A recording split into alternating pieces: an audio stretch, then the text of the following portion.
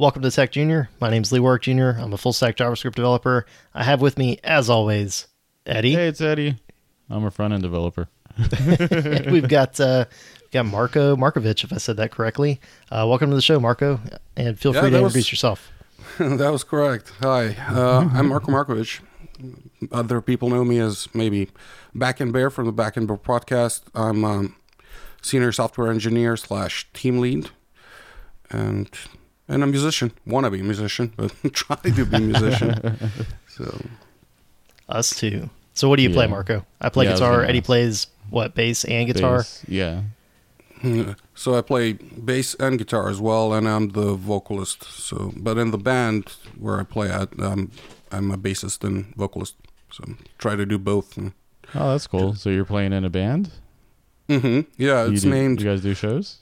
Yeah, we just had a show recently on, I think, the 20th of February in Tampa, because the band is mostly from Tampa, so I travel there on the weekends. But we played a local show there. We opened up for Tune McAlpine, which is a big name like in the instrumental music from the 80s. But we play like Cookie Monster, yar metal, like screaming at it. So we're kind of Okay. it was like cookie, and stuff like that. Okay. But no, it was a good show. We had fun. We made a lot of friends, and it's something that I like to do, like whenever I'm not programming or cracking the whip, like with my team. But I like to vent out as well, and so music is kind of my thing. Yeah, That's music cool. is a pretty good outlet for creativity and stress relief, and just kind of like getting away from the keyboard for a while. I know that I like to play and kind of pick up the guitar whenever I'm thinking about something, or if I just need to like take a break. So it's a good habit to have. Yeah. But you mentioned another thing, which was being kind of this code review monster and Backend Bear and very scary. So that's what we wanted to have you on the show today. Cracking the whip. Yeah, cracking the whip. Because you are a team lead, and you've had to, as you've mentioned offline, you've had some struggles with doing code reviews and mentoring junior developers. So we're really excited to hear your opinion on that. So maybe if you can start off just telling the audience, what is a code review? Code review, easiest way to put it is, being judged how bad your code is. But no, jokes aside, it's just checking if your code is up to standards, or what is the industry standards, or what is the company standards. And based on that, I give my feedback to you, and you need to make certain changes, coming back and forth. And it's a team effort in a way. That's the easiest way to put it. So a lot of people think clean code is something that it's bad, or it's just another thing you had to do, but it's team effort. We'll find out more like with as the episode goes. But yeah, it's not something to be scared of. So I'll throw out my perspective on this as a junior developer or former junior developer, whoever you're asking. You come into a company, you're a new person. You maybe do some tutorial stuff for a little bit, or look at the code base for a little while, and then you get your first ticket, and you do some code, you make a pull request, you kind of sweat through working with Git, and finally get that pull request in, and then it doesn't get merged in. It sits in review. And the review phase is somebody like Marco sits down and looks at it and goes, what the heck did Lee write? What is this nonsense? And then Marco has to sit down on a call or in person with me and say, so Lee, can you explain line 10? Or Lee, why did you name this variable banana meatloaf 4? Or something like that. And then I have to go, man, Marco hates me. He hates my guts. He thinks I'm worthless. And then there's imposter syndrome and all kinds of bad feelings about it. So it's kind of a touchy subject. Wouldn't you agree? Yeah, it is. But it's not, it shouldn't be scary. It shouldn't be taken personal. It shouldn't be that I hate you, like reason, hearing me scream from the other side of the office, Lee, get over here, and stuff like that. No, it's not how we do things. It's not how you should be doing things, right? Right. They're yeah. different. Like I've been in a lot of companies, and I had a lot of experience, like almost 10 years now, and every team that I worked on had a different set of rules. So let's get that out of the way first, because wherever you work, wherever you start working, there are going to be certain rules that you need to pick up. This is how we do our code bases. This is how we like to name our variables. This is how we like to do functions and stuff like that. So it's kind of a certain set of rules. And, I didn't agree. When I started, I was the same hot-headed thing, right? I didn't agree with some of the rules, and I took it personally. But after a while, like, I figured out that it's not... even the other developer, maybe the senior developer might agree with me, but there are other things going on in the code that kind of prevents you. So, or in other words, what I'm trying to say, clean code is not like a strict set of rules where you have to obey and that you have to do it a certain way. It's just a guide. It's a tool how to build our systems. And then your business logic and everything comes in, how you're addressing that and how you're building for that business need. You might be forced to cut corners here and there. So not every code is perfect and not every code will be perfect. But the point of why there are rules and why it's so strict is because it's teamwork. And let me explain this, because if I tell you to name variables a certain way, and all of us are doing it the same way, then I can throw you and say, like, Lee, go work on the other module, which you never touched in your life, and you never coded there. But as soon as you get in, you would be like, oh, okay, this makes sense. This is the same setup that I had before, and this is the way it works. And that's the point of clean code, that you can jump into other parts of the system and do that code. And that's the point of code reviews, having everything in sync. So, and architecturally, we cannot be purely clean, but we need to be as clean as possible, or set a certain set of rules how to develop things. Yeah, I went on a tangent, but that's okay. I think that's I think good the way that explanation. this kind of manifests from our side is, I know Eddie and I have talked about this a little bit, but you name a variable or something, and then in your code review, you get a comment that's like, this should be is loading instead of loading, or something like that. And you're like, man, come on, At first you're like, this is kind of silly, but then as you kind of work in the industry and read a lot of code, and it starts to make a lot of sense that I do it in my own code now. Yeah, exactly. Now when I write code, now I'm doing it because I've gotten used to it, and now it makes sense. But back then I was like writing kind of whatever, and I would get a lot of comments on code reviews. So bear in mind that it's a learning process for both of us, and by both of us I mean like a senior and a junior developer as well. There are a lot of things that I picked up when I was a senior. Like in the beginning, I was like, that is wrong. What it needs to be like this and stuff like that. And because of that, I kind of postured myself as a very scary person, because I was just running around but it took me a while also to realize, like, okay, you can't be like that. You cannot jump on people and tell them they're wrong and stuff like that. So there is a certain approach that you need to take when you're doing the code reviews. And I personally like to do it more in person, but I like to do it more in person because, you can see my emotion. You can, when you read a line of text, what is this? You might assume that it's saying like in some negative tone or negative connotation. And also, what I learned is I need to keep an open mind when I'm doing like code reviews. So when I sit down with you, and first of all, when my code smell senses start tingling, I sit down with you I sat down with you, but even so, like, I'm not screaming and shouting and everything. I just want to see your train of thought first, how you came up with that. And why did you come up with that particular, I don't know, is it like the way you structured your code or the way you name your variables? I just wanted to understand what exactly you wanted to do there and how you did it. Maybe there's something that I'm missing that you're right?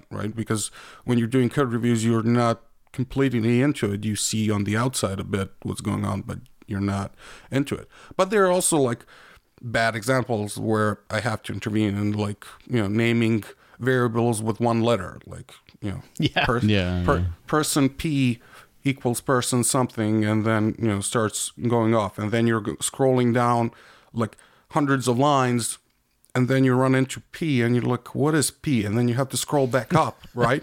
And figure out what the P is, because you don't know. So, and your eyesight is like going up and down, up and down. So that's also one of the points of the code reviews where when you're reading code, you should read it like a newspaper from top to bottom. You shouldn't jump like up and down, scrolling up and back up, because you're losing track of what's going on.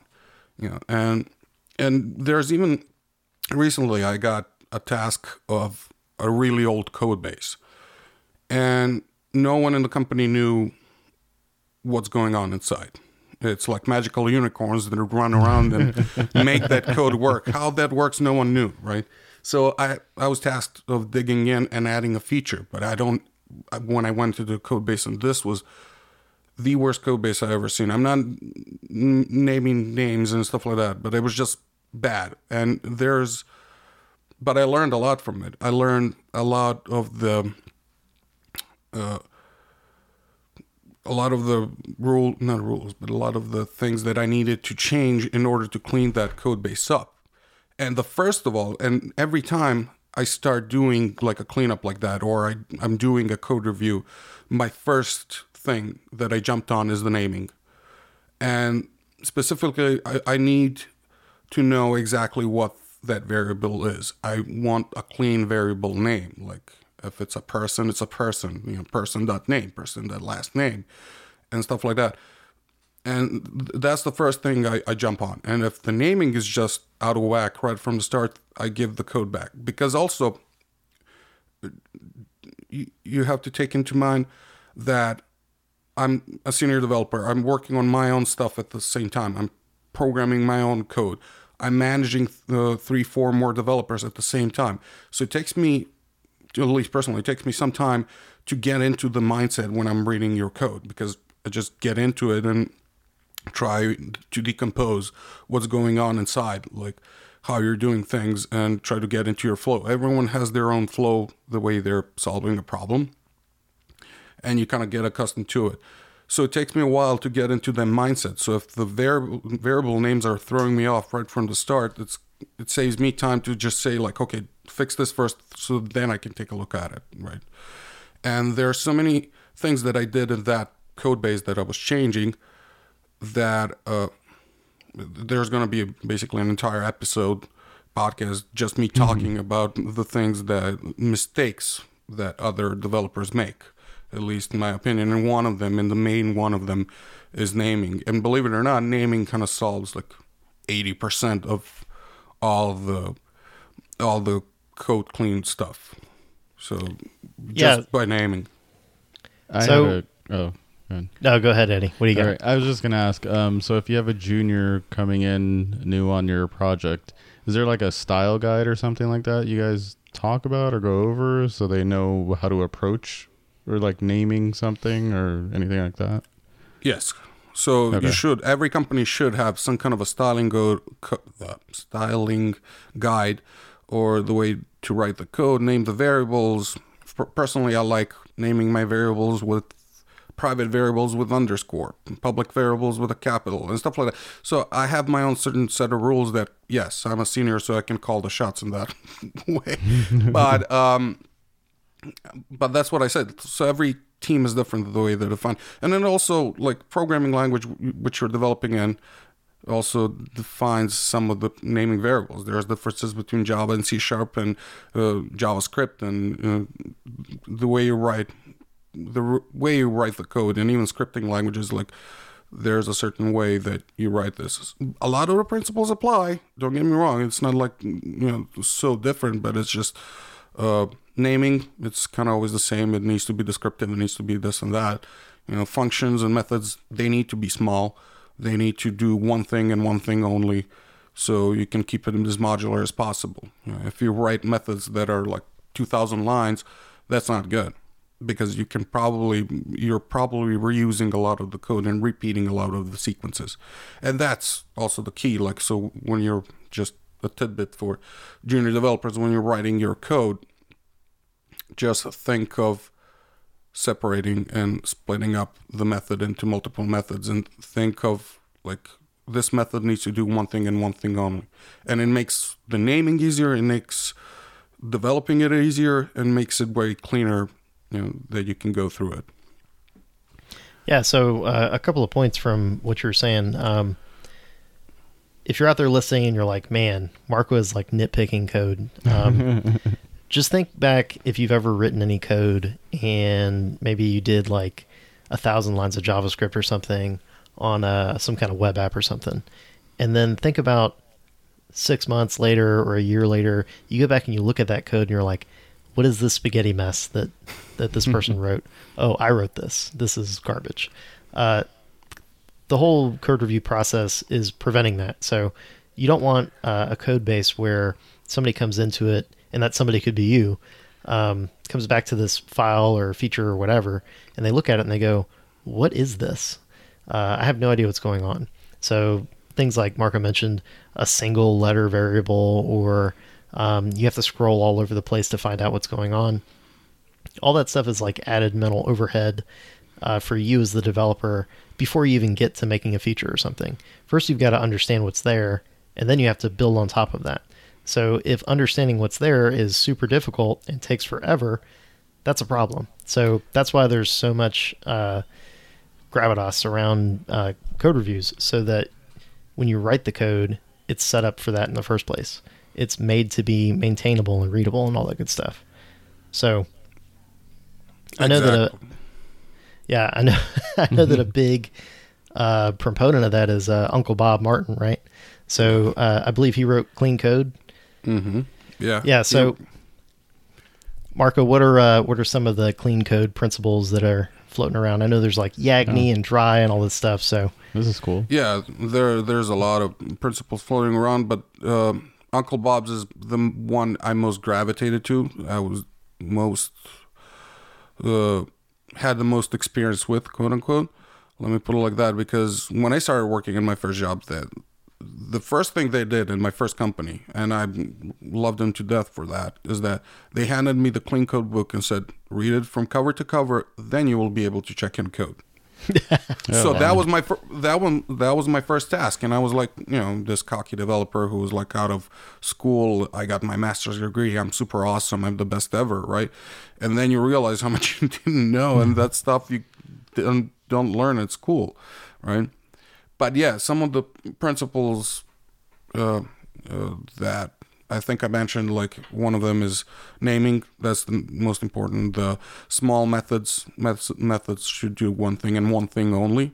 So if it's, let's say, add 2 numbers, it's adding 2 numbers and that's it. It's not adding 2 numbers, logging into AWS and checking picture images and downloading and decompressing files, and then returns the sum of those 2 numbers. So that's the 2 main ones. Classes, if you're dealing with classes and creating classes, they should be like kind of object oriented and named like that. So it's like customer information or something like that, that it doesn't have verbs in the name. So the method names should have verbs. But now I'm going nitpicking. But like I said, 80% of clean code is based on, with just the naming and just compacting the methods, you're going to clean up the code base really fast and start learning. And that's, like I said before, like I was dealing with a really bad code base and no one knew about it. No one knew how it worked. I had to get in and by hand, like rewrite the entire, it was a DLL library. So I had to rewrite the entire thing just to understand what's going on. So my commit is like almost 100% of the code that I have. I'm not flexing. It's just like the only way for me to add the feature I had to rewrite. And that's losing a lot of resources as far as the company goes. So we also need to think, and that's point of the code reviews and clean code and all of that jazz, is that it costs company money for you to rewrite the entire COM or to deal with someone's spaghetti mess of the code. And if you have to deal with the spaghetti mess nonstop, that's wasteful for the company. It's way better if you had a decent code base, clean code base. You're never going to have 100% clean code base. Let's get that over with. But if you have a decent code base, I can throw in a new developer and explain, like, okay, this is the rules. This is how we do things. And this is how we check in. And then after a couple of reviews, they're already set. And fourth and fifth and sixth review, I'm bitching less and less of them. And they're doing better and better. And that's true. Like, and that's the best feeling I had. Like when two of the developers, I was, being not nice to them. No, not nice. I mean, but I was reviewing their code and turning it back. And this, for one of the implements, I turned it back like 18 or 19 times. Oh wow! In the beginning, but that's like because they change something, then I know there's something else. They change something, then I know there's something else. Then they change something, and until I'm kind of finally happy, right? But after like 4 or 5 tasks that they dealt with, they already were like pros at it. And then I can find stuff to complain about, which is good. So they get into that mindset. And then whoever else jumps into their code when I understand, because it's built on the same rules. So, and the code reviews, like I said, it doesn't have to be clean code rules. It can be any rules as long as it's consistent rules, so that the cogs in the machine can keep on going. So you can grab in new developers, because companies change a lot of developers. I mean, their turnover is great in some companies. So you're constantly training new employees and getting them into the new system, and the old ones are leaving. So the better kind of code base you have, the better. And that's kind of my perspective. So from the senior perspective, what I'm trying to say is that code reviews, to you, it might seem wasteful or hurtful or something like that, but you need to think of it as a team effort, because we're like, the less we have problems with the code base, the less resources it costs us later down the road when something comes up. And we all of us want to build a code base that will last years, decades. So, and I'm working with the code base that's like 25 years old. So there's some stuff there that yes, they are cringy, but you have to take into account that it was built like 20 years ago. So at the time, the clean code wasn't as prominent as it was today, right? So, and the rules weren't forced, and then the people were still discovering how, what are the coding rules and stuff like that. And then even the technology at the time, so internet was coming up in the 90s, and so that's even more than 20 years ago. So 30 years ago. I'm old. That is an old code base. That's almost unheard of in web development. But you get the point. Well, it's a on-prem application that was moved to the cloud. So you have to untangle a lot of stuff and then move that to the cloud and create an architecture. But yeah. So there's a lot of history there and going on. And a lot of companies are like that. So there's a lot of history back and forth, people going in and out and stuff like that. And we want to build a system that will last. So there was one thing that you said kind of early on in that, where you were talking about sending code back in a review like 19 times or something. Personally, like I've done maybe 5 or 6 times in a code review. And by like the 4th or 5th time, I'm like losing my mind. I'm like, why don't you just tell me what you want me to do up front? Like, change this variable, change that variable. Hey, can you rewrite this from one array method to another array method or whatever? And I'm like, wow, man, like, can we just tell me everything that you want? Give me this knock list and I'll go and I'll do all of it and turn it in and we'll be good. But the back and forth like makes me insane. So I would love to hear your perspective on that as a senior developer. So the thing is how you do it, right? So it's not like I sit down next to you and like fix this, fix that, fix this, fix that, right? I'm expecting from you, like when I tell you fix this, I'm expecting a question why. And I want to, that's why I said, like, I want to pick your brain. I want to see where your train of thought is and why is it.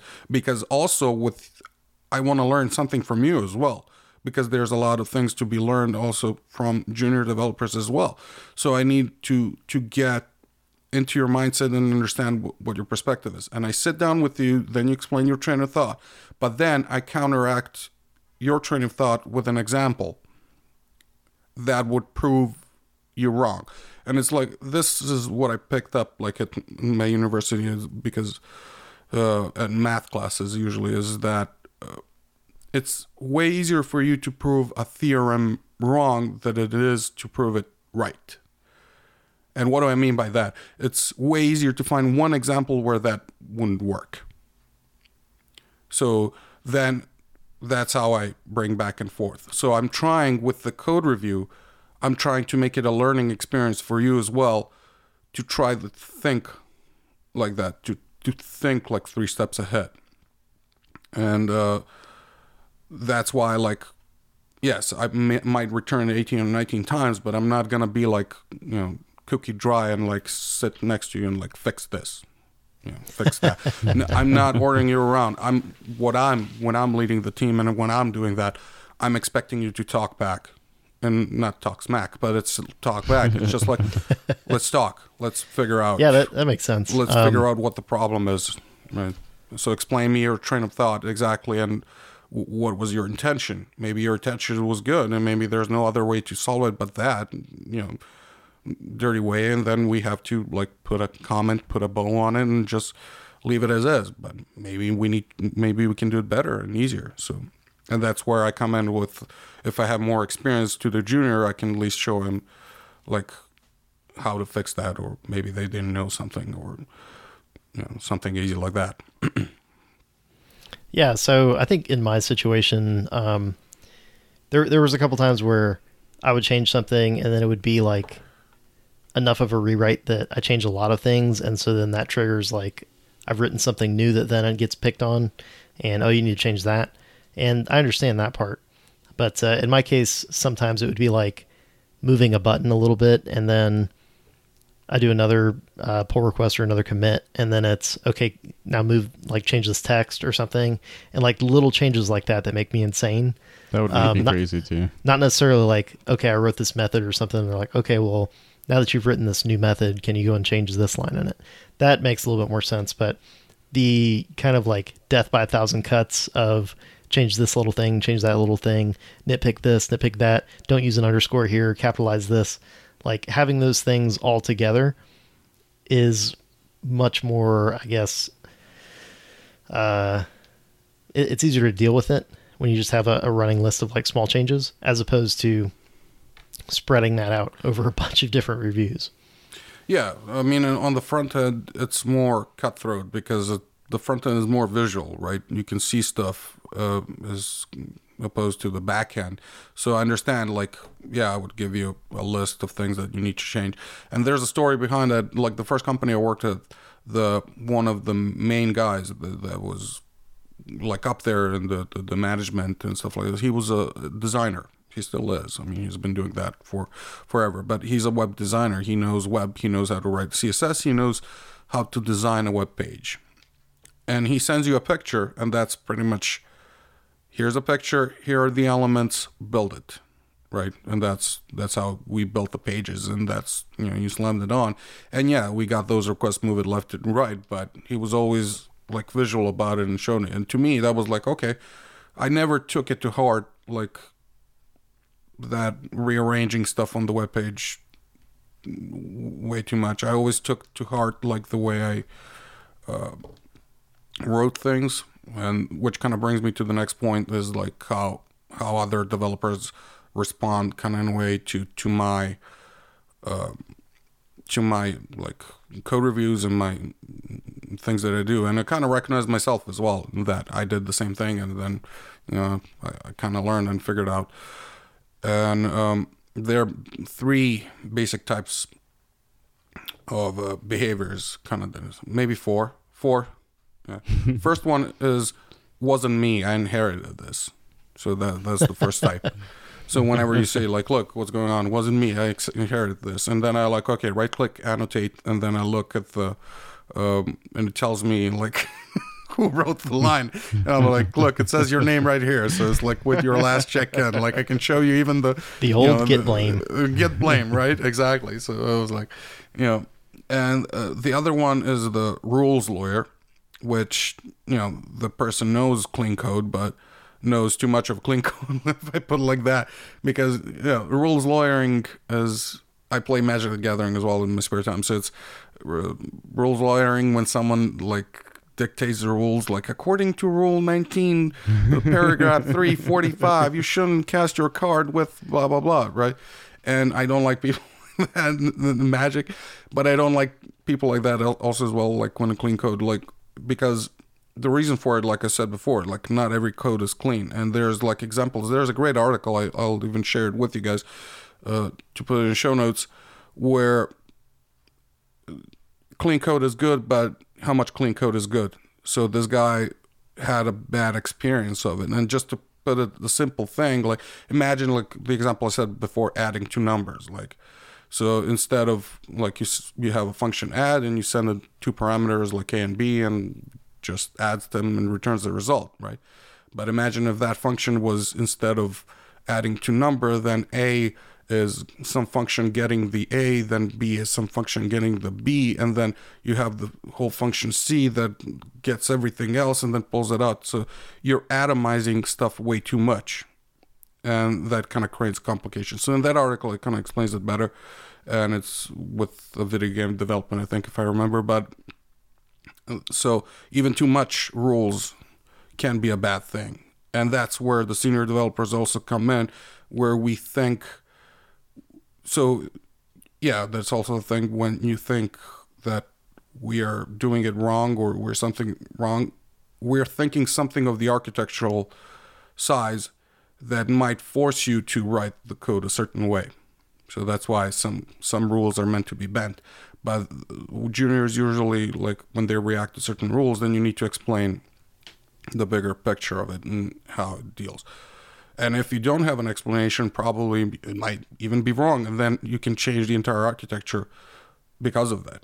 So, and that's why I like talking with junior developers as well, because I want to hear their train of thought and stuff like that, because I might pick up on something that I haven't picked up when I'm thinking of the big picture or when thinking of the architecture. So third way that people kind of react is kind of emotionally hurt. They take it to heart way too much. And know this, even I don't write the code the same way I'm writing in my company, the way I'm writing it at home when I'm doing my own projects.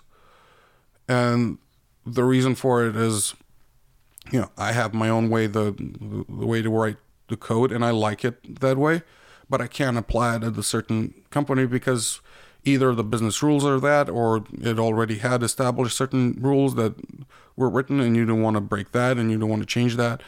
And so that's also, you should never take it to heart. You should always think of it as that way. So there might be business rules, there might be architectural rules, there might be that something we're not seeing at the moment, and it's up to you to point that out, right? And the fourth one is just being scared, and they're scared so much that they didn't even want to say hello. So when I started, so I had that problem when a manager pulled me in and like, look, tone down, like, they're being scared of you, and you're being like too, stout or too, I don't know, too, not aggressive, but I'm loud, but I'm not aggressive. So, and they took it the wrong way, but that's also where I realized that I was doing something wrong. So I had to backpedal and realize. So just bottom line is both of us, even seniors and juniors are working towards the same goal, revising, and I'm learning from juniors. Juniors have to learn something from me as well. And it's my job to teach them and to transfer the knowledge. So it's a win-win for all. Yeah, so I think the main point there is that, you shouldn't take it personally, obviously, and it should be a back and forth. It shouldn't be like just a hit list of things like go change this, and this, and then done. That teachable moment, like where you get the code and you look at it and you're like, this could be better. We could do this. We could abstract this, or this could be tighter or whatever. Pulling that person in and saying, Marco, you should write it, put this method in another spot, break this method up into smaller methods. That's where some of that learning and teamwork can be built, because now, a lot of development is, you sit at your desk and you get your headphones on or whatever and you're coding, and then you don't really get a lot of that interaction with the team all the time.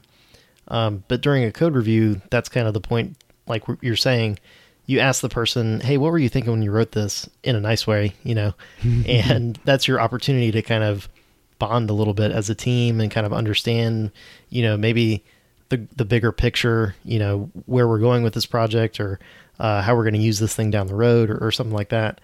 And not only that, but as a senior developer, you might pick up some tricks from, a junior developer that's, maybe read some article or is out there, doing tutorials and stuff that you don't have time for because you're doing code reviews and writing your own code. So there's a lot of back and forth and a lot of opportunity for that during code reviews. So it's not really something that you should be scared of, or have a lot of anxiety over, or take it personally and kind of internalize all this criticism. It's just kind of the nature of the business. And it's, if anything, an opportunity to learn more things. Yeah, exactly. And I even, so for now, I mean, I use it only when I return someone's code like way too many times. So the another method that I use then in code review is just I put in a time slot. Okay, I'm going to sit with you for an hour and we're going to work on this task together. Pair programming, basically. Which, I don't know, a lot of people cringe about it, but to me, that was really effective. Like, it was really good. I mean, I was doing my thing, explaining to him, then, him or her, and then other way around, I was looking what that person was doing and programming at the time, and then I was making comments and like, okay, why are you doing that? And basically, we blasted through that task together, and both of us, like, I listened to him, I learned how the developer thinks, but at the same time, we got the task accomplished, and there were no code review. I mean, there was a code review, but it was like immediately accepted. So in that way, it was, both of us got something out of it, and that's the point. My job is to teach you the rules and teach you of team ethics, because you also have to think, like when you're writing code like that, you have to think of other people. You have to think of someone coming in your code and reading it, right? So there was one particular like conversation that I had with the commented out code, because when I see commented out code, I'm like, get rid of it right away. You don't need commented out code. So I have version control, right?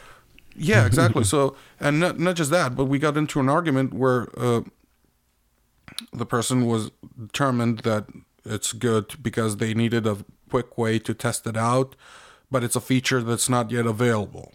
And I'm like, okay, hang on. Each feature is not yet available. Yes. Why not create a Jira task in the main branch and have it there, just sit, and then we can branch out and create a branch for that feature only, and then you can test it out there if you needed to, so you can jump back and forth. If you need to sync up the branches, just pull that in, and it's all okay. We have a clean code base, you have that feature saved, and we even have a paper trail where you can work on it and not forget about it. That's the same like the to-do comments, like to-do, add thing here, right? It never happens. Like when I run into I run into my own to-dos, and like it says to do something, and I'm like, what the hell was I thinking back then? I don't even know. Like, so that's the thing. Like, you leave a to-do, but it's pointless when you leave it inside of a code. And also, I had, like, you guys don't know, before the repo stuff and before it came in, how did they do version control? Do you guys know? Wasn't it called SVN or something like that? Where it? No, even before that. I'm talking old school way. I don't know. So they, like, in the beginning of the file, they put like, okay, date, and then like a feature name or whatever, who worked on it and stuff like that. So it's like a block of comments that explain what was done in the file in a certain date. Yikes. So imagine like hundreds of those changes on one file. So it's just scrolling like crazy for days. And that's one of the examples, because I had that file like in the company because it was like that old, right? And I with that person, and I showed him like, okay, look.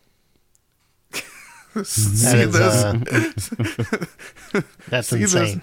Yeah, it is. So that was, but that at the time they didn't know any better. I mean, that was, there wasn't internet. Probably there wasn't any.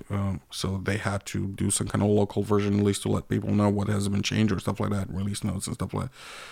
So that's what I mean. Like, clean code is a relatively recent thing when you think about it. It's not the whole principle of clean code, and it's probably going to get even better, and there are new rules and people learn. It's the same like design patterns, and they're built based on certain experiences from people and how they build stuff. And the design pattern is the other thing to me that's also amazing. Like when you recognize, when you start recognizing them, it's kind of amazing how many patterns can you put in like in your application even without realizing it. So that's also, but that's another topic. Another episode. Yeah, another episode. Yeah. Right. Yeah. I've only scratched the surface of some design patterns, but I can say that having worked in a code base and like just a microservice or something, having some of that separation of like, like views and controllers and that sort of thing, models, having that stuff laid out in a way so that, like, let's say you're working on an API in Express or something, you've got your route files and all they handle is like query parameters and the body coming in from a request or something like that. And the business logic lives somewhere else, that, it calls a controller or something that does whatever. And then the controller talks to a service and the service interacts with the database. Isolating all those things makes it a lot easier to write tests for it. It makes it easier to go in and modify those things. If, at some point you swap out like a dependency for something else, I'm not going to use Axios anymore, I'm going to use Fetch or whatever. If you're only doing that thing in one spot, then it's really easy to swap it out. Versus if your code is completely flat and everything happens in the same file, now you're changing stuff all over the place. It's easy to miss things. It just becomes like a nightmare. So it's not really easy to see that stuff up front, but the longer you work, in the industry and the bigger, scarier code bases that you get on, like, you become thankful for those things instead of fearing those things. No, and you shouldn't fear. I mean, even if you're in a position where you need to change something, right? You shouldn't fear it.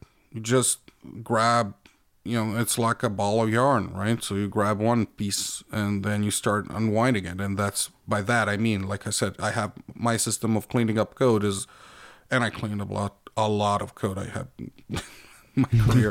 But it usually starts with the naming, and that's the simplest way. And then compacting the methods and functions, and that's also. But you reminded me of one more thing with testing, and that's when you write methods or functions, put as little parameters in it as possible. Don't make a keyword soup like of 20 parameters and a function parameter, because it's way harder to test.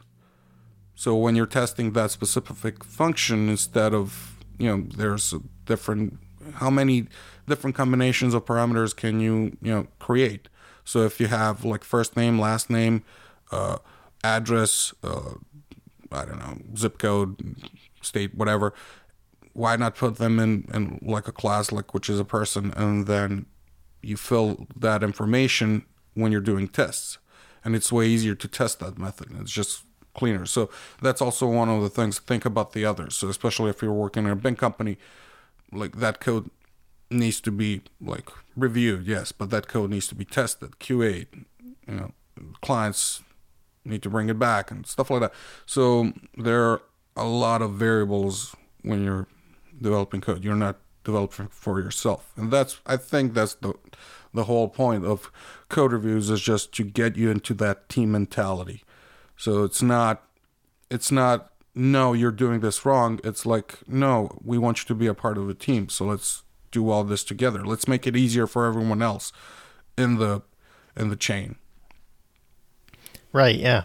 So, one last thing I wanted to touch on before we jump into Nerd Minute, but that thing is constructive and destructive criticism. So we've talked a lot about like the positive aspect of code reviews and why you shouldn't be scared of them. I just want to kind of end on stuff that you should look out for as a developer that is like a big red flag. So right off the top of my head, I could say, if they're talking about you and not the code, that's a problem. Like, you shouldn't be saying like, Marco, you're so dumb. I can't believe you wrote this code. Like, what were you thinking? I would expect better of a developer of 10 years or something like that. Attacking you as the developer is a big no-no. So that's unproductive. It's destructive criticism. You should be talking about the code and building the person up. Like, Marco, you worked really hard on this thing, but can you explain to me what happened in line 40 to 50? Something like that. Do you have any thoughts on that, or have you like been through an experience like that where you've had kind of a bad boss or a bad manager? Do you have any tips for things like that?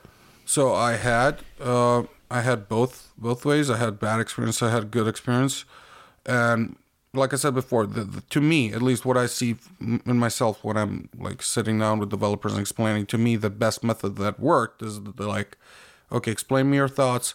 Okay, here's a counter example why your thing doesn't work. I don't mean it in a mean way. Don't get that wrong. It's just like, so it's like, for example, if I pass a null parameter, what's going to happen? Is the function going to blow up or not? Or simple stuff like that. Or if I pass 3 and because of number 3, something happens magically, explodes, that's a counter example. And that's what I mean. So, and I'm trying, like I said, I'm trying to understand what you're doing, and I'm also trying to, through examples to show you why a thing is good or bad. But like I said, it's way easier to prove something is wrong than something is correct, because you would have to prove every scenario that is correct. But if I show you one bad example, then everything falls like a house of cards. But there's also bad, destructive criticism, which you mentioned, is like, you did this, it's your fault, you're a bad programmer and stuff like that. First of all, it's not professional. Second, if you're facing that, I would go around it. I would try to talk to the manager, so HR at least, or if you can get to a person above and talk about those issues and explain it, because that's no way to do code reviews. But like I said, also, I'm learning a lot, like through doing others people's code reviews. I changed a lot ever since I started this, and every time I'm doing code reviews, I'm altering my approach, because it's a learning experience. Like I said, for both those, I'm also learning. I've been doing this for a couple of years actively, that I'm like doing code reviews and working with developers, and it's a learning process for me as well. And also, you can also try talking to that specific manager if it's destructive criticism, and try to explain why is it destructive, because it's not it's not my fault. Maybe something, even I have brain farts every once in a while and write something that when I get back to it, I'm like, hope no one saw this, let me fix it. So we're all human, and we understand, and it's not like chasing you with a stick and beating you. It's just, if I run into something, it's my job to keep the code clean, and it's my job to point that out to you, to think. Like I said, it's a team effort. So the whole point of the code reviews and clean code and architecture and stuff like that is to get everything in check and in sync, so it would be easier for other developers to work on your code and you to work on other developers' code. Because I personally, I hate being confined in one space. If I'm working on the same page, for example, for 3 months, like, I get tired of it. I would like to jump around the system and do different stuff just to change it up a bit. right? If you're doing the same routine every day, and so I get bored, and I'm sure other developers get bored, and I don't want other developers to do that. I want them to, walk around freely. Like, okay, you're working on payments today, but tomorrow, like, you're going to work on the search engine, and you'll be like, okay, cool, So switches it up, and it's easier for them to, keep them interested and, learning something new. And every time you also put them on a new project, maybe there's a new technology there that they haven't worked with. So I think it's a good thing to have, like, code reviews, and to have criticism, constructive criticism, destructive criticism. Either if it's really that bad, either try talking to the HR and stuff like that, or try talking to the person first if they understand. I mean, what is worse, you being miserable, or because in an environment like that? And to me, that's a toxic environment if I think about it. Mm-hmm. Or you being like happy or content.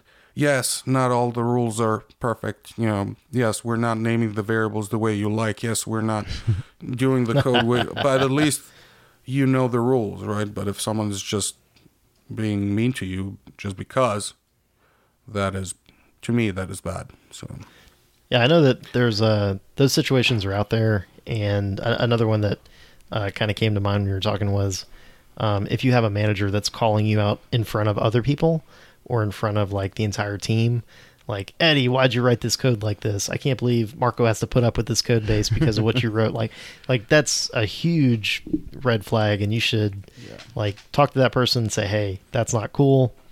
They should obviously know better than to do that as a manager.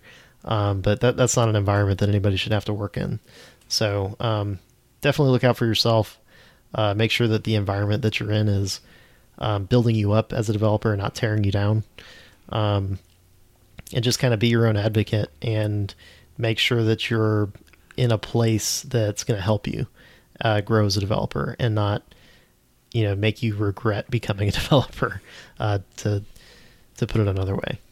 Yeah, that's exactly it. And what was about to, yes, whenever I'm doing them publicly, by the way. So when I'm talking to another developer, when they're trying to explain some things, and when we go through an example and I throw in a counter example, the way when I'm doing it, like, other developers start gathering around us, which to me is also a good environment as well, because they caught up on the story and they caught up like what we're dealing with. And I always have like welcoming, like, okay, come on, join in. Let's all of us discuss this problem. So it's like a mini stand-up, like, 30 seconds to 2 minutes of a stand-up where we kind of discuss one of the problems and we try to get it fixed. And usually that's kind of the environment that, I like to build and that I enjoyed, because if you can turn that quote-unquote negative thing, bad code smell or whatever, it's not too standard thing, if you can turn it into a learning experience for everyone else so everyone can pick something out of it, then I think we're doing our job good, right?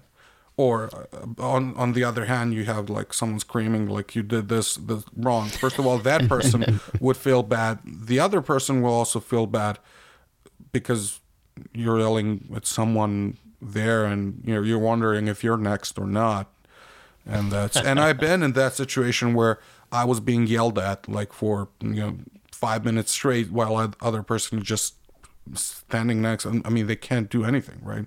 Yeah. So, but that's how I fixed my thing. I went to the manager and then HR. I mean, and then we talked it out, and in the end it turned out good. I mean, because I expressed myself, and that's also the thing, right? I think a bit of a sidetrack, but developers, I hate to say it, but most of the developers we're not a communicative breed. We are kind of closed in, we're smart, we can solve a lot of problems, but not a lot of us talk, and we need to talk, and we need to practice the skill nonstop. You need to be heard. Right, so that's why also through the code reviews, like I said, I'm trying to make the other person talk. Like, explain me your train of thought, talk with me. Just, I'm not, I don't want to scream at puppets. Right? So I want interaction. Like I want, I want you to challenge me. Like tell me, like why is it believe in the code, believe in the thing that you wrote, right? Fight for it. So that's pretty much. I know I went on a tangent, but I think it's useful. I mean, I think it's helpful to the other developers, and I hope they find this topic useful. So, yeah, I kind of like the idea of having if everybody has the time, to pull everybody into a code review and say like, hey guys, let's discuss this. And I work on a remote team, so we jump in a video chat or something, and kind of like we're on Skype now. Get like 4 or 5 people in the call and just say like, okay, here's what I'm working on. What do you guys think? Here's the code. And just get ideas, from different people. Well, you should try this or you should try that. It works out really well. So even if you're not in person and can like physically grab somebody by the scruff of the neck, be like, hey man, come over here and look at this. Just having that collaboration in your team is a good thing. As long as it's constructive and it's, about improving the code base and not, listen, guys, we need to have a meeting because of Eddie again. Why is it always me? It's always you. I have to pick on Eddie. He's so quiet all the time. But yeah, the collaboration is a good thing, and communicating is a good thing.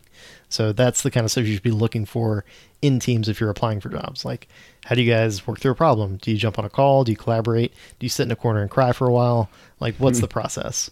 The open channel of communication is really important. It is. I mean, like I said, we need to practice it, and we need to practice it a lot. I mean, practicing. Look at me now. I can't stop talking like forever. Shut up, Marco. Shut up. But yeah, no, you shut up. But no. But like I said, it's just a skill. I mean, you need to practice it, and you need to have your voice heard.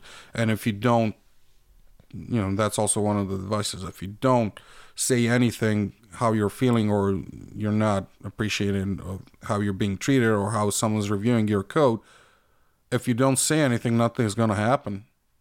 So yes, you need to say something. I mean, in order to, you need to fight. I mean, basically, you need to fight. Yeah, I don't know if way too like aggressive, but no, you need, to, like I said, you need to believe in what you're writing the code. You need, to protect it. Like if I say that it's bad, like you need to say, why it's not, or it's a constant battle. But through that battle, we learn a lot. And I learned, like I said, I want to learn your train of thought. You want to learn my train of thought, and we need to find a common ground where, both of us can work on. So that's the whole point. I don't want to offend anybody out there, but a saying that I've heard and kind of internalized is silence is consent. So if you're not doing anything and you just sit there and deal with it, nothing's going to change. You're kind of consenting to it. So stand up for yourself, say something, go talk to your manager, go talk to your boss. Unless it's super bad, and then like, by all means, let your pink slip do the talking, or your notice do the talking. But yeah, stand up for yourself, go talk to somebody. Don't put up with a bunch of junk as a developer just because you're too scared to say anything or too scared to do anything about it. Yeah, agreed. 100% agreed. So cool. So Marco, I think we're getting ready to move into Nerd Minute, but before we do, I just want you to tell us really quick about the Backend Bear podcast. Well, it's a podcast where I talk about programming stuff. It's kind of solo thing. I try to bring, like I had you in one episode and as a guest. But it's basically a programming podcast where I try to transfer all the knowledge that I gained so far as like a senior and a team lead, and try to teach like all, younger developers, juniors and mids, and kind of help them move up in their career. And also I want to learn about the lifestyles of other developers, how they're living, what they're doing, how they're managing their time, because God knows, like I'm nonstop doing things. Like I think my middle age crisis started early with me because I want to do everything. Like and I'm just trying to manage my own life, and then I want to learn from other people how they're dealing with their life day to day and programming and kind of that's pretty much it. Like programming lifestyle and like teaching programming and yeah, have fun with it. Right. So that's at backendbearpodcast.com. Yeah, it's backendbearpodcast.com. I try you can to catch them on Spotify, iTunes, all that good stuff. Yeah, Spotify, iTunes, Google Play. I threw as much as I could, like as many platforms as I could. And currently, I'm on a like slower schedule than usual. But hopefully, like after I clean up some things and have a lot of projects that I'm working on the side and finish that up, and hopefully I can get back to more like frequent episodes. And like I said, there's already one in the pipeline. I just need to sit down and record, and cool. that's Awesome. about the cleaning up the code base, so it can be like a continued episode of this one where I go more into details about it and what I do and how I approach it and what are the kind of typical mistakes that developers make. So I'll throw out my personal recommendation. So I've listened to, obviously I listened to the one that I was on, so listen to that one if you're into that. But I listened to the one where you interviewed Jared Porceniluk, who does the IoT meetup here in Orlando. That one's phenomenal. Jared's a really awesome guest. We hope to have him on Tech Junior at some point. And then another one that I liked was the episode that you did on legacy code bases, where you just kind of talk through working on a legacy code base and kind of your approach to dealing with that. Kind of some of the stuff that you went through on here today. But that was a good one. I put it on when I was mowing the lawn, and I was just kind of chilled out, listened to Marco's smooth tones while I was mowing and kind of ruminating on old code bases. So check it out at backendbearpodcast.com. Awesome. Ooh. Thank you. I'm blushing here, so but don't cry on me. So yeah, at the end of every show, we do a little segment called Nerd Minute, where we talk about anime or books or video games or clean code or whatever it is that you're into. So Marco, you're the guest. What are you into lately? Oh, a lot. So games, as far as games goes, like I have a huge backlog that I haven't finished yet. So I'm still want to finish the new Star Wars game. Okay. What is it? The Fallen Order? Fallen Order, yeah, right? Yeah. Yes. And trying to finish that one, and halfway through. Now I'm playing Destiny with friends every once in a while. So That's cool. Destiny 2 became my thing. But what I did, it was yesterday. I don't know when this episode is going to air, but there was a screening of Tokyo Godfathers. And for me, it's an anime movie from 2003, but they did a remake after Satoshi Kon's death. It's been a decade, I think, since he died. And he did like Paprika, if anyone who's in Perfect Blue, I think, and Tokyo Godfathers. And I never seen this movie. And it was, for me, it was the first time yesterday, and they were doing like showing it at the theater. And I really enjoyed it. I loved it so much that I highly recommend it. If you can find it, watch this movie if you haven't watched it. I mean, they're advertising it as like a Christmas movie, but it's not. It's not a Christmas movie. It's a human movie. Let me put it like that. It's really good story, captivating. Besides that, yeah, band. We're recording now and getting ready for our first release. Still, I mean, it's been going on for a while, but now we're rushing into it. We want to release some kind of EP and start playing more around. And that's cool. What else? Awesome. Yeah, and some project that I'm working on, but that's a lot of nerdy stuff. Magic the Gathering, right? I just want to ordered ask a bunch of cards. So. Tokyo Godfather is what you said it's called? Mm-hmm. Okay. Was it Tokyo dubbed or subbed? I know Lee doesn't. That's a loaded question. I don't know. That's no, subtitled. So okay, cool. I'm more of a subtitle fan, so not a dub fan. As you should be. No. Well, but it's a loaded question. That's why I said like a lot of people like are protecting dubbed versions, but I don't know. like I just like. You like dubbed? Yes, I like there you dubbed. Eddie. Save 5 actors. Come on. Yeah, it is. It is, isn't it? Yeah. The thing with dubbed is it's the same actors, and also like it's terrible. I don't know. I The get Japanese that. actors just, I don't know. It feels like they bring, not that voice actors are awful or whatever, but it can be hit or miss with the dub version. I've only come across a few different anime where the actual Japanese voices were like grating, and I couldn't stand it, and I had to do the dubs.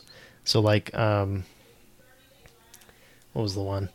First of all, Dragon Ball, like Goku's Japanese voice, can't do it. Oh, yeah, it's that's like bad. really whiny. I've and never weird. heard it. I think when I was playing Dragon Ball Z Fighters, I played through the story a little bit, and they have the original Japanese voice actors, and I like, what the hell's going on with Goku's voice? It sounds like somebody that like inhaled helium. Yeah. And they're voice acting. Yeah, but they let you. and then the other one- Naruto, like Naruto is also like bad to me, like English Okay. dubbed. So Yeah, I the like English one Jap- is terrible. I like the Japanese more. They say it gets better with time, but I can stand that long. But Can't it's just a watch that, personal preference. To me, like when I'm hearing it in Japanese, it's kind of more emotional, so I can get more behind the emotion that the character is portraying. Sometimes when they do those dubs, to me, it's like lifeless. I get that. Like I said, Yeah, it's very wooden. yeah. So you have the 5 actors who just got the script, and I don't know if they can pick up on. So I don't know how it works behind the scenes. I would love to know that, honestly, how they dub episodes. But as far as I heard, it's pretty cutthroat and pretty like they're when the anime or movie comes out, they have a week or something like that. They get it a week before the release, so they have to dub it really fast. So That would make sense. that's why the quality is not up to par, probably, and they cannot put as much effort in it. That makes So sense. that's what I kind of heard about it. Yeah, the other anime that just came to me, Black Clover. The main character from Black Clover in Japanese, cannot listen to it. Makes me insane. So He's I kind know of you guys. annoying. What is it? in I English, haven't watched too. that one. Is it like Okay, so it's really both. But if you get a chance, look up on YouTube like Black Clover or something and watch a little bit of it in Japanese, and you'll immediately see what I'm talking about. you don't like the like high pitched voice, or is Yeah, it's like a super like it's really whiny sounding, which is not something that you want to listen to from the main character of a series. Like every episode, have to listen to that. So, it's pretty cool. Eddie, what do you got as far as Nerd Bennett? I've been watching Clone Wars. The last season is like out now. I think they're up to the 3rd episode. I have not watched the 3rd one, but the first 2 were pretty good. So I've gone back and watched some of the like season 1 and 2. I never watched it when it was new. But I've been getting into it, and I kind of like it. There's a really good episode, and I think it's toward the end of season 2, that it takes place on Mandalore. We talked about this a little bit yesterday. And there's a lightsaber in it that was... I don't want to spoil the end of The Mandalorian, but there's a little piece of that in there, too. And you get a little bit of extra, like lore from based on what that lightsaber is and where it comes from, which is really cool to see that connection and see how it's been a long time since season 2 came out. I don't know when this show originally aired, but it was a long time ago. And it's Clone cool Wars to see has that. been Clone Wars TV show has been out for It's at been a least while. 15 years. Yeah, Has it been that long? Yeah, like Wow. it's been. I mean, it depends. What, the 3D one? Yeah.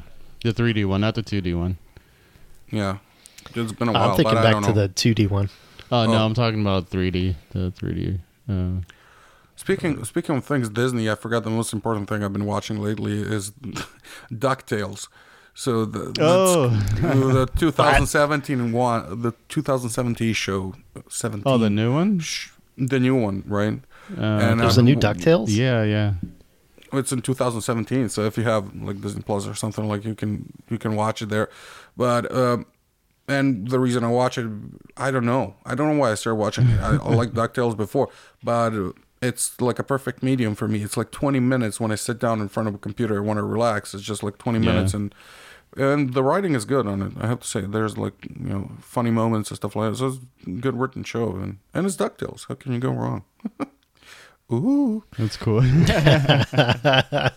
I've gone back and watched a lot of like with my kids, like Darkwing Duck, Gargoyles. and Gargoyles. Yeah. Ooh, Gargoyles.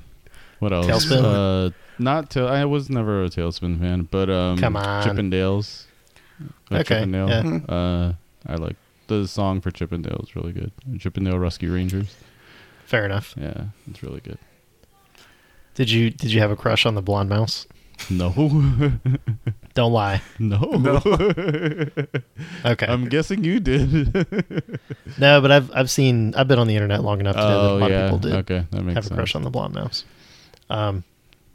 Cool. So that was a weird note, but on that segue, I've been into a game called Slay the Spire that I've been playing on Steam. So, Marco, you mentioned you're a Magic the Gathering fan. I'm also a fan of that. I played the heck out of Magic in grade school, but was not able to keep up with the cards and, going out and playing and trading and buying packs and whatnot. So Slay the Spire is a card game. It's a roguelike. It's kind of like an RPG mixed with a strategy deck building card game, where as you fight battles, you slowly gain cards to incorporate into your deck. And so there's a lot of like strategy built into it, and a fair amount of like random number generator shenanigans to keep things interesting. I don't know. I've just really enjoyed it. So I play it on Steam on PC. Oh, I'll check it out. That's cool. Definitely. So, Oh, okay. Add it to your pile of shame. you AKA should your look. You backlog. should look behind me. Like there's like a huge desk with a bunch of cards. And it's that wow. I'm sorting out, and that's one of the things with Magic. Like you're sorting cards nonstop and like constantly like fidgeting around. But it's kind of relaxing, like solitaire. So Okay. Anyway, Yeah, I've like I never said, played I gave up Magic. long ago on keeping up with the all the sets coming out every year. yeah, it's crazy, and it's even gotten crazier. They've been releasing so many sets. It's not even funny. So every like 2 months, there's a new set for something. Right? So you're getting new Good cards, and you can't even play them in time. Like by the time like I sort out and gather all the cards, I forgot like 3 sets. I haven't played anything from it. So, Oh wow. so I mean, with my time schedule and stuff like that, so it's not. Do you ever I play? cannot play daily? Do you ever play Magic Arena? Yeah, I do. That's like a quick game usually, and I build like some kind of aggro deck where I can, and it's a quick match, so it's fun. So whoever like wants a quick fix of Magic and not get into cardboard, they should definitely download that. And for $10-$20 probably or nothing, you can play it for free if you want to grind it. But yeah, That's cool. It's a fun game and quick. So. Yeah, and if you're into that, you're kind of curious about Magic, go download Magic the Gathering Arena and play a few matches of that and see what you think of it. All right. Yeah, Cool. definitely. Cool. So I think we can wrap it up there. Thank you so much, Marco, for coming on the show. It was a blast thank having you. Yeah, thank you guys. It was a blast. Cool. So check out Marco's podcast, Back and Bear at backandbearpodcast.com or on iTunes, Spotify, anywhere that podcasts are sold. And yeah, thanks for listening. Bye. Bye. Thanks everybody for listening to Tech Junior. The music for this episode is created by Marco. So kudos to Marco if you like these tracks. I personally think they're pretty dang awesome and a great change from the standard music that we've been using that I wrote. So, yeah, hope you enjoy that. Next week, we're going to be talking to Jared Porcenaluk, who is the Orlando IoT meetup organizer and a pretty awesome IoT resource and DevOps engineer. And if you don't know what those acronyms mean or terms, check out the episode next Wednesday because we're going to dig into all of that and answer all your questions. If you want to support the show, check out our website at techjar.dev, that's techjunior.dev, and sign up for our newsletter. Check out our Patreon, maybe buy a t-shirt or a sticker or something. Anyway, thanks again for listening. Share with all your friends. Do all the things. We appreciate you. Bye.